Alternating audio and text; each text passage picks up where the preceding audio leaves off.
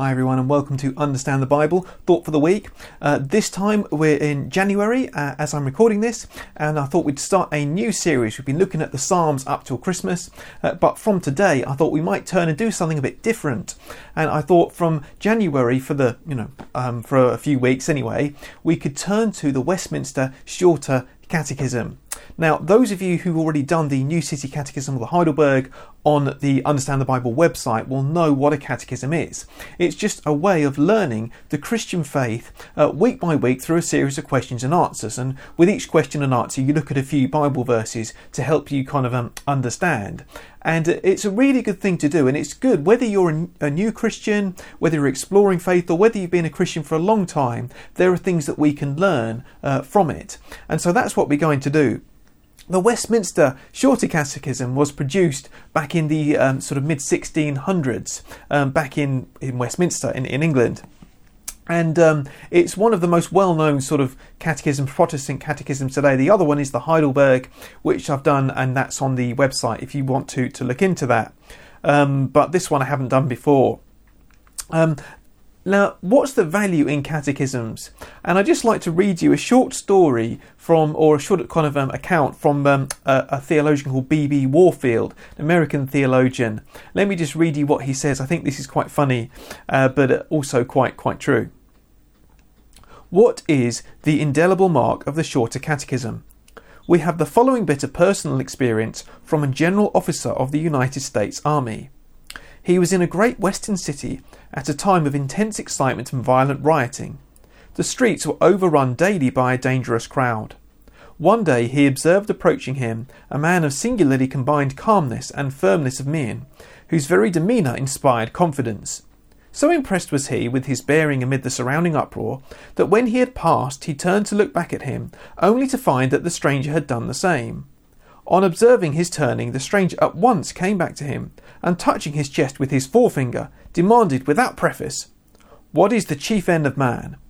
On receiving the countersign, "Man's chief end is to glorify God and to enjoy him forever." "Ah," said he, "I knew you were a Shorter Catechism boy by your looks."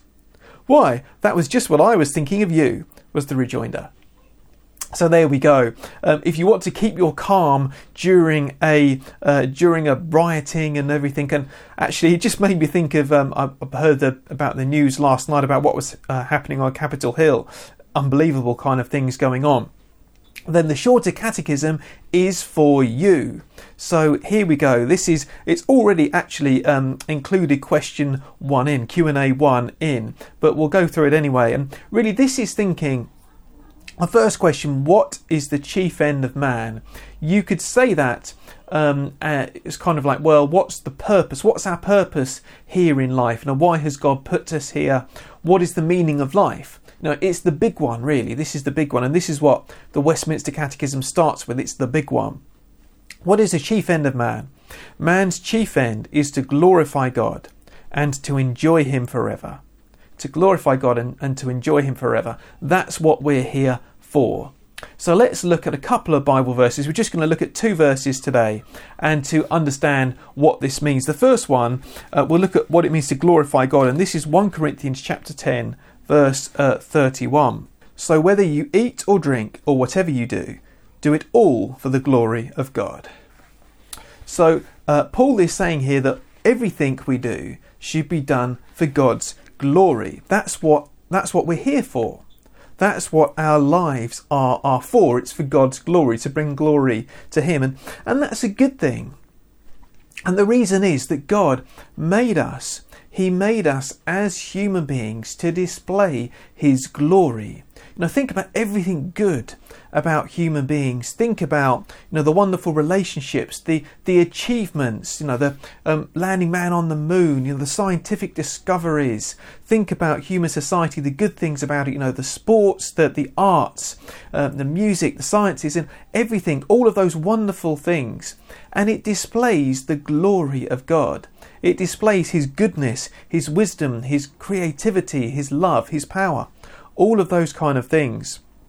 There was a theologian back in the early church, very early on actually, not long after Christ died, sort of just in the century or so after that, called Irenaeus. And he said this: "The glory of God is man fully alive.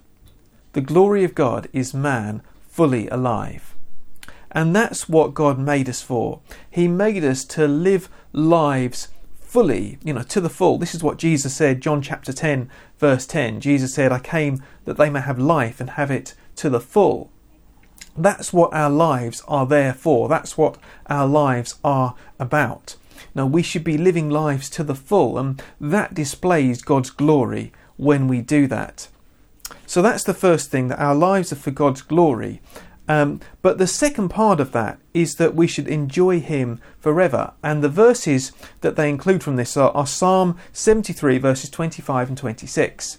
Whom have I in heaven but you? And earth has nothing I desire besides you. My flesh and my heart may fail, but God is the strength of my heart and my portion forever.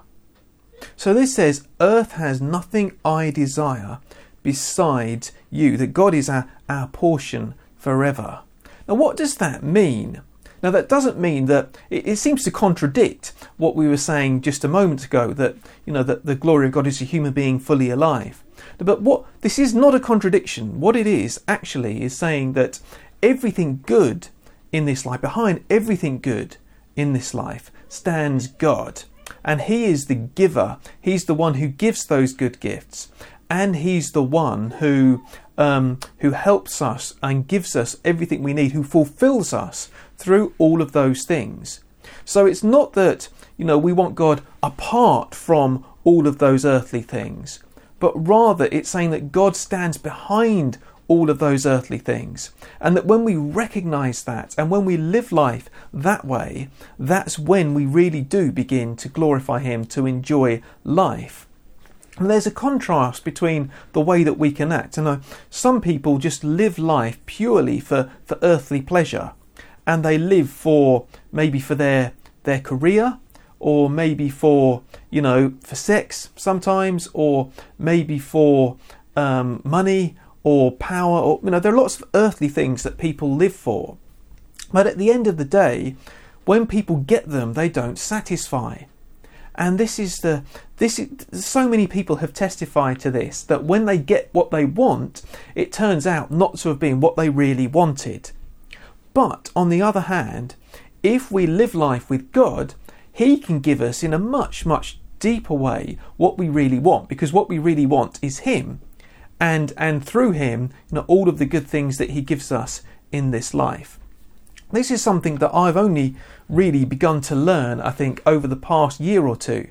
Actually, I've been a Christian for almost my whole life, and it's something that I've only just kind of come to begin to understand in these past few months. But that God is, when we look to God, when we pray to him, when we take our desires to him, when we take what we want to him and everything, then he can help us and fulfill us, all of those things in a way that earthly things never could.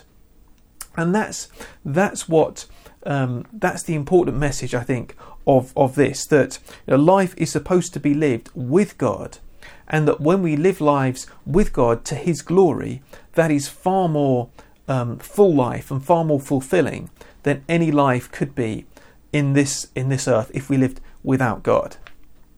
So that's the message of Westminster Shorter Catechism, question 1. It is the purpose of life to glorify God, to live full lives, to enjoy him, and to enjoy the things that he gives us as gifts, to walk with him, to take our desires to him, to live a sort of God-centered life.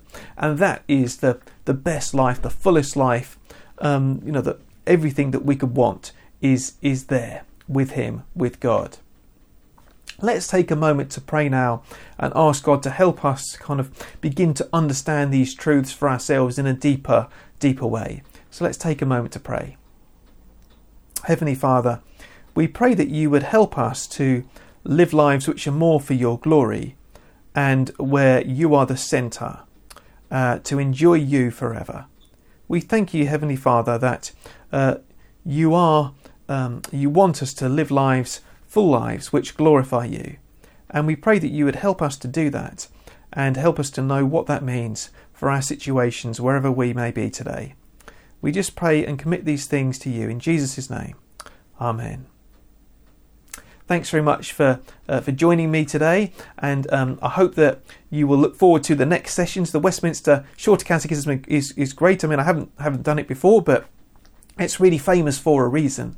And don't forget to check out the rest of the website. Don't forget to subscribe. You can do that on YouTube. You can do that on Facebook. And there's a podcast as well, and this will be going on the podcast too.